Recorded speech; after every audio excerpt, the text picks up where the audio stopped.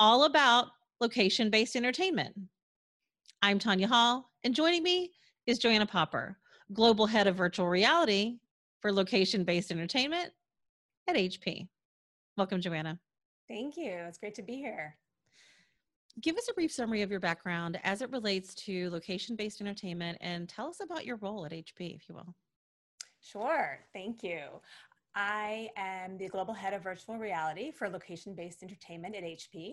I've been with the company about 2.5 years, and in my role, I work with Hollywood studios, VFX houses, content creators, startups, location-based entertainment operators who build the field of virtual. So at a theater, a museum, a cinema, an arcade, and more we're seeing people bring virtual reality to those locations.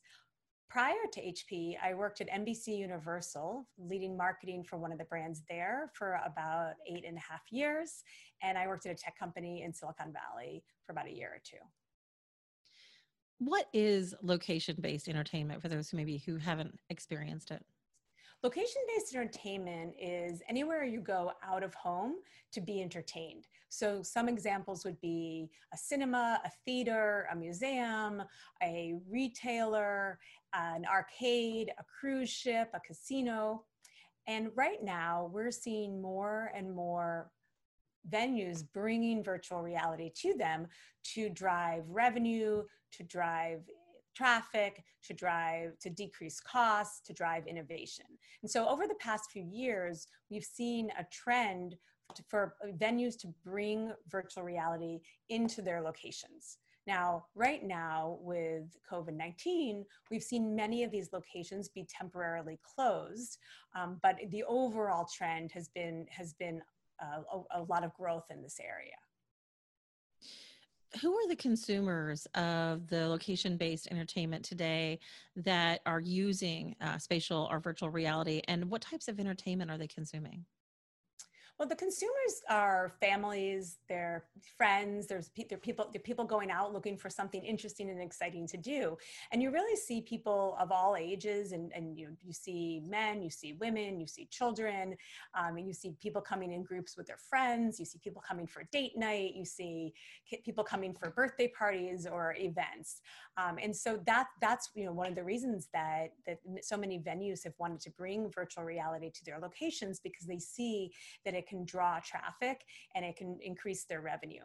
And in terms of the content that people are gravitating to in location-based entertainment, there's lots of different content. There's content that's very much based in gaming and driving adrenaline. There's content that you'll see at film festivals that may be more artistic, and maybe more of a documentary style and make you sort of think deep thoughts about the way you see the world.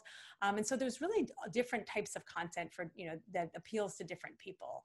So it could be anything from swimming and scuba diving with whale sharks, to taking down zombies, to thinking about the safety of elephants in faraway parts of the world.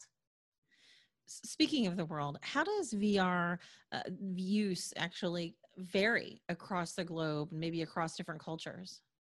That's a good question. So virtual reality and location-based entertainment in some ways is a very global business and a very international business. And so we work with companies who are headquartered in LA, who are bringing experiences to China and Japan and Korea and Dubai and all over Europe. And then on the other hand, we work with companies in Korea and Dubai and other places who are bringing their experiences into Los Angeles and other places. And so we see that it's a very global world with content doing well in different places, which is pretty interesting that we see that exchange going in all different directions.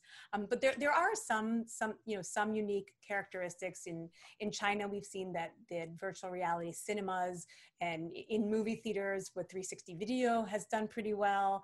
We also see that they have something in China called KTV, where you go into essentially what looks kind of like a phone booth, and traditionally people have sung karaoke in there either by themselves or with one other person, and now even in those venues they're actually doing karaoke in there too.